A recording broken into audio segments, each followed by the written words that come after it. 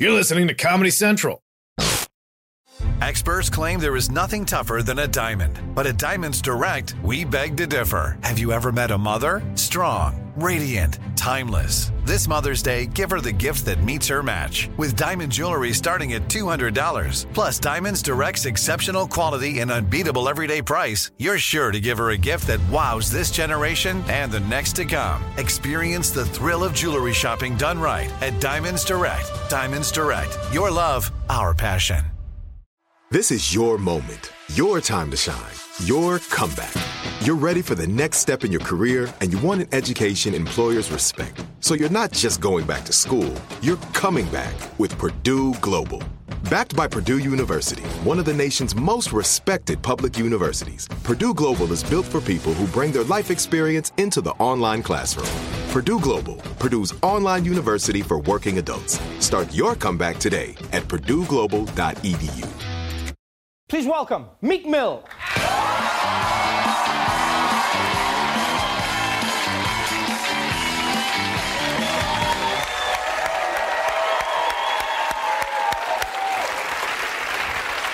Oh, welcome to the show. Thanks for having me. Yo, man, it has been quite a journey. Yeah. For everybody who's been watching your life, just in what feels like the period of a year, you've gone from someone who was in prison looking at spending multiple years behind bars to being #1 on the Billboard charts and being free again. Yeah. Thank God. Are there mornings where you wake up still fearing the idea of going back to jail? Yeah, I wake up every day fearing going back to jail. I'm on bail. I don't know if anybody know what that means. If the Supreme Court overturned my sentence and gave me a bail and gave me a chance to actually refight the case. I'm originally on probation. I was put on probation for a case at the age of 18, falsely accused. And, you know, where I come from, like, the value of getting arrested was just like, the way we valued ourselves, it was just like a normal thing. If a cop blamed someone, you took a deal or you went to court and you lost a case that for something you didn't do. And as I got older, I got around, like, more powerful people and met people around the world where people valued themselves more. And one day I always used to ask my friend, like, yo, you think I pointed a gun at 3 or 4 cops? He white. I was like, you think I pointed a gun at 4 or 5 cops and got away with it without a single shot being fired? And he always used to say no, but I didn't think he understood what I was really saying to him. So, you know, I used to say it all the time. And when I actually got sentenced to the 2 to 4 years, it stemmed back from what I actually was found guilty for, a crime that I did not commit.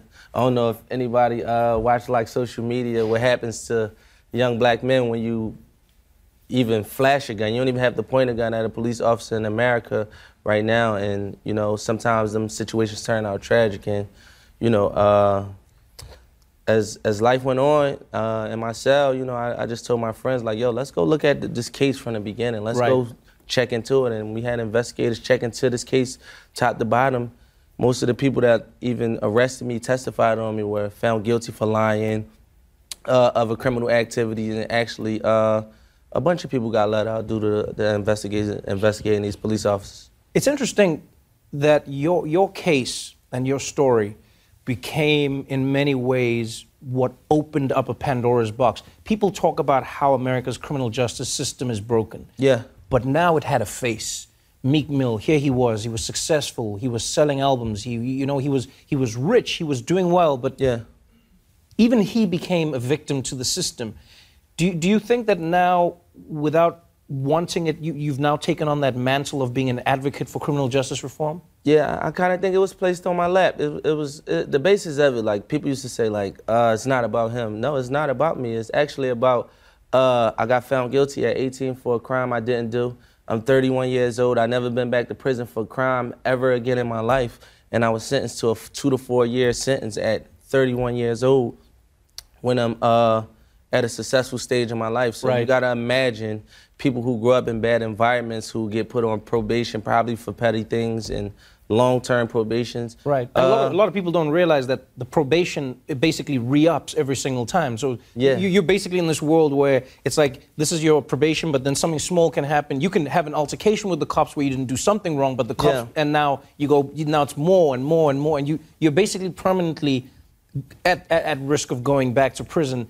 And in this album, I think what's really powerful is, I mean, you've always made music about your life. Yeah. But Championships is honestly one of the most gripping albums I've ever listened to, because you talk about what it's like to be behind bars, and it's not funny, it's not cool. No. It's scary, man. You talk about hearing the screams of people being raped in prison. Yeah. You talk about, you know, how prisoners are being treated behind bars by the guards. And in many ways, you remind people that there are humans on the other side of the bars. We always say criminals, but there are humans suffering through this.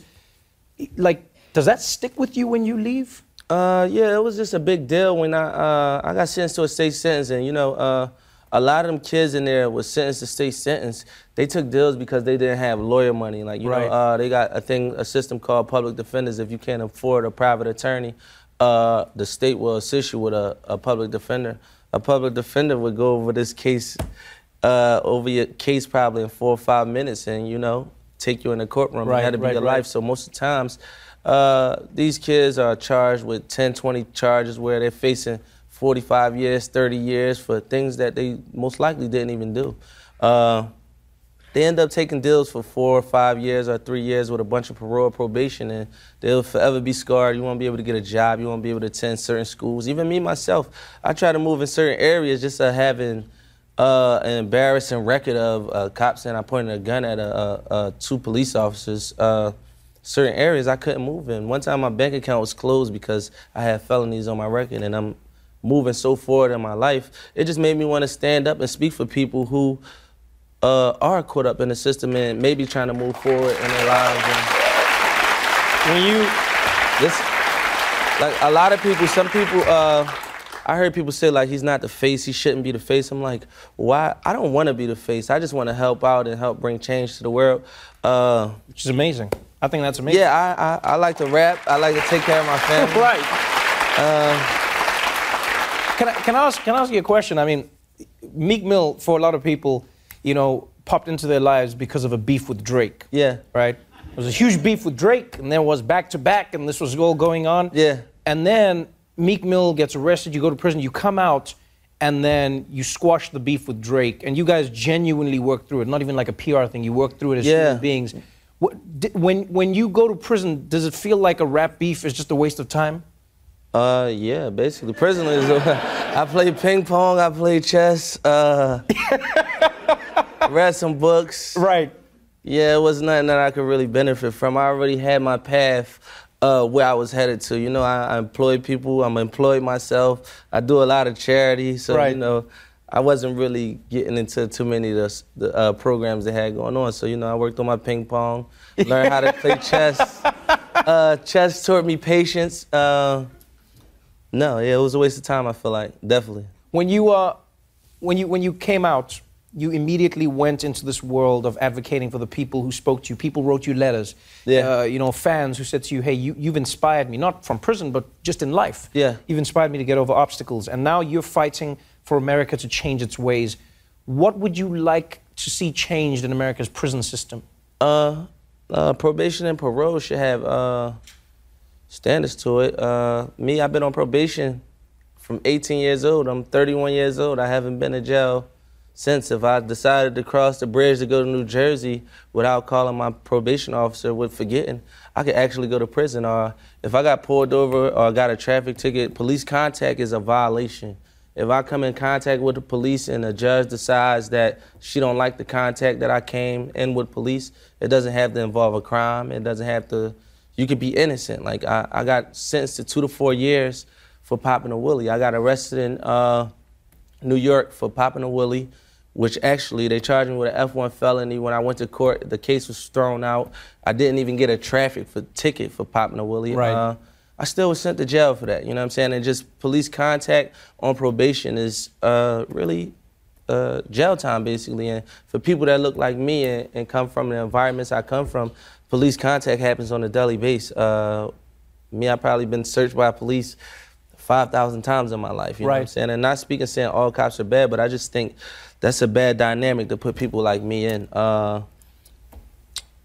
Bail reform, at one point, I was locked up with a guy, his bail was $100. He spent 28 months in prison, and Because that he was couldn't pay $100. because he couldn't pay $100, and that was taxpayer money. Like, we had to pay for this guy to be in jail for 28 months because he lured it 2 times in his life.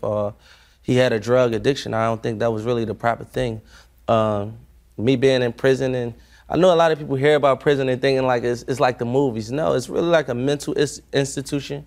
A lot of people are addicts and went to prison for probation violations because they was addicted to opioids, marijuana, cocaine. Right. And they're put in prisons. I think that them type of things should be handled accordingly. I think people that have addiction should go to rehab. You shouldn't go to a prison. People, I don't think people really realize how deep it is. Like, I used to read comments on when I came home on the internet, he broke probation, go to jail. I'm like, yo, I willied the bike. I willied the motorcycle. I don't know if any of y'all got kids that have dirt bikes. I'm in love with dirt bikes. That's what I like to do. I willied the dirt bike. I went from willing a dirt bike to being locked in a cell 23 hours a day with shackles on my ankle, on my wrists, not able to contact my family, and going through traumatizing things. And I'm just like, yo, I'm not a threat to society, and nobody that is a threat to society should be placed in these type of conditions because everybody don't make it back from that. Like I'm telling you, hearing men scream, he probably won't never recover from what happened to him in that prison. He probably was locked up for the smallest thing in the world, and it's like, in America, we make it like it's just a normal thing. Some people belong to be in jail. We have dangerous people and people who cause harm and don't offer nothing to society. And you also have the 30%, 40% who are here for technical violations and violations and not committing crime, and people who took plea deals because they couldn't afford lawyers and things like that. So, you know, it's so many layers to it. I'm here and on shows like this to really deliver my experience of what I went through, you know what I'm saying? Because Americans can view me as a normal person. They know I have a job. They know I'm not committing crime. And I'm delivering my message just to the world so we can start on a path of change. Can I tell you, that's something I found interesting, is you have an album out. Yeah. And I've watched you go on multiple shows, and you don't seem to need to speak about the album. You don't push it, you don't, yeah. I mean, and it's an amazing album. It's at number 1. I feel like I'm hot. I think I'm hot. No, I mean, it's amazing to see. It's amazing to see because, I mean, many people would say, hey, I mean, there's this whole criminal justice thing, but at the same time, I got to make my money. But you're out there, and it really is something that's close to your heart. And honestly, I admire that about you as a human being because it's bigger than money. It's bigger than anything else that you're doing. Yeah. But at the same time, people are still buying the music and they're buying the album. I think they're going to get around to that, you know? It's almost nerve-wracking coming on a TV show trying to explain your innocence, trying to speak up for voiceless people. I have so many people that I was locked up with that are dedicated to me speaking out or trying to even get a voice for people to hear their cries of that situation. So you always know you do a TV interview, it might be 5, 10 minutes, 15 minutes, sometimes even 2, 3 minutes. It's nerve-wracking to even try to think about what I have to say and to compensate the people who don't have a voice or even promote my album. So, you know, I just try to freestyle, and most of the time we end up talking about justice reform, so, you know. But I also want to talk about the album, though. I want to talk about the music. I want to talk about the state of mind Meek Mill gets into when he gets back in the studio. Where do you find your joy? You know, you come from this place where your freedom is taken away from you, something that the one thing that human beings need more than anything, their freedom. It's taken away from you. You are reminded of how thin that thread is. Yeah. But you still have to find your joy because the album is not only painful. There's bangers, as you say. Yeah. People are dancing. You know, there's still fun. Where do you find that joy? I never wrote a song in prison. I was so depressed and stressed out. I couldn't find the time to actually sit down and make a rap. But I always wanted to explain this like on platforms like this. A lot of people hear rap music, and sometimes you hear people talk about violence, drugs, and things like that. We actually grew up in these environments our whole lives. I'm 31 years old, from the age of 1 year old to 22 years old, maybe, until I got a record deal. I grew up in a ruthless environment. Some people grew up in love, some people grew up in hate.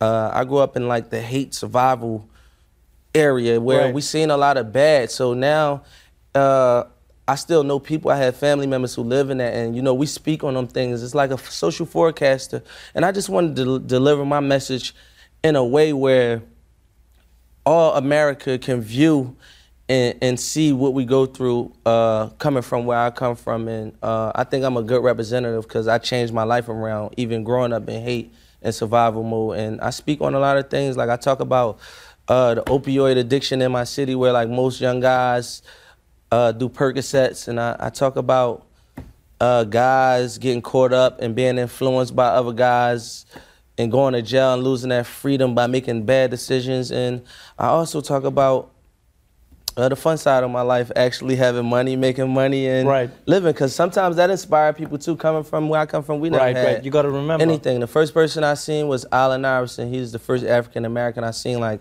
with a real nice car. And where I was at, nobody really had nothing, and that inspired me to be bigger in life. So you know, if you see me on Instagram or something, and I'm flaunting a little bit, don't take it personal. I'm just trying to inspire.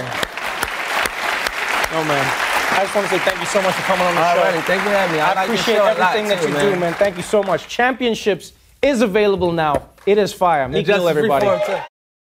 The Daily Show with Trevor Noah, Ears Edition. Watch The Daily Show weeknights at 11, 10 Central on Comedy Central and the Comedy Central app. Watch full episodes and videos at thedailyshow.com. Follow us on Facebook, Twitter, and Instagram, and subscribe to The Daily Show on YouTube for exclusive content and more. This has been a Comedy Central podcast.